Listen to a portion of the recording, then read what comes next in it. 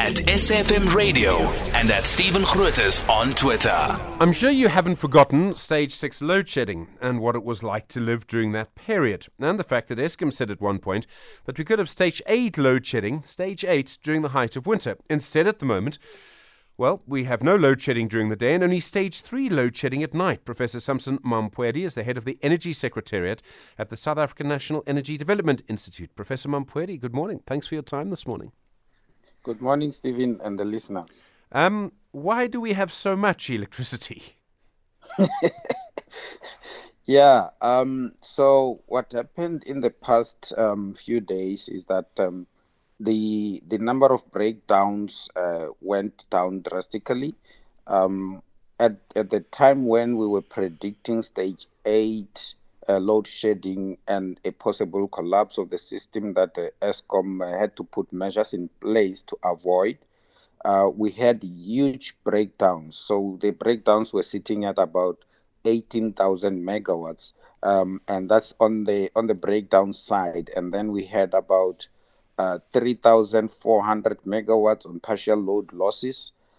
So a combination of that led to us predicting that the system would be heavily constrained during winter. So what happened now is that the energy availability factor of the most power stations has increased drastically. So basically, Eskom engineers have done quite some good work, because the biggest problem has always been the fact that when they fix some of these power stations, they fix one unit here and then another unit breaks down somewhere else. That is still happening, but to a lesser extent. And they also focused on new power stations such as your Kusile, where unit 1, 2, and 3 are being serviced, and then they'll be coming back to service. I think one of the units is now back to service. That is quite important because it then gives us reliability. So when they bring back the unit to the grid, it gives us reliability for quite some time, buying Eskom some time to fix the other power plants. So I checked the energy availability factor increased to about 56%. The target from Eskom is to reach about 65% by December this year. If they reach that by December this year, then load shedding will be reduced drastically. The breakdowns are still a bit higher. We're sitting at about 15,000 megawatts, but that's much better than the outlook that we had before.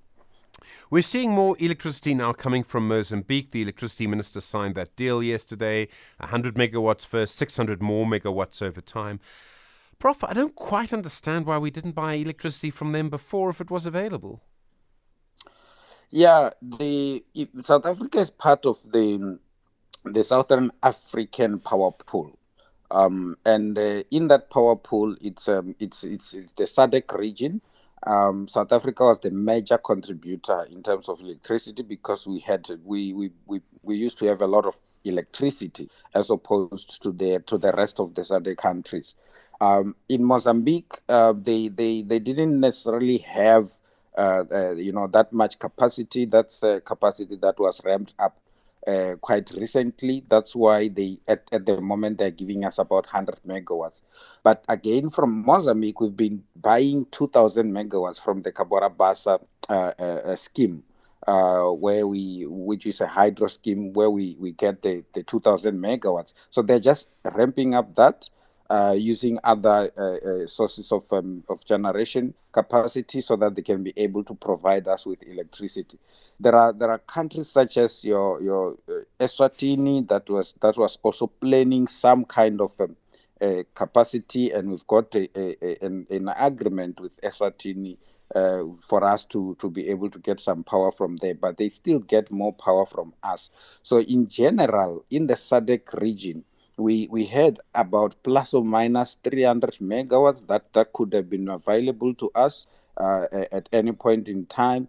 But we were the major contributor in terms of the Southern African power pool until we started having our energy crisis, and then we reduced the exportation of electricity drastically. Professor Samson Mamphweli, thank you very much indeed, head of the Energy Secretariat at the South African National Energy Development Institute.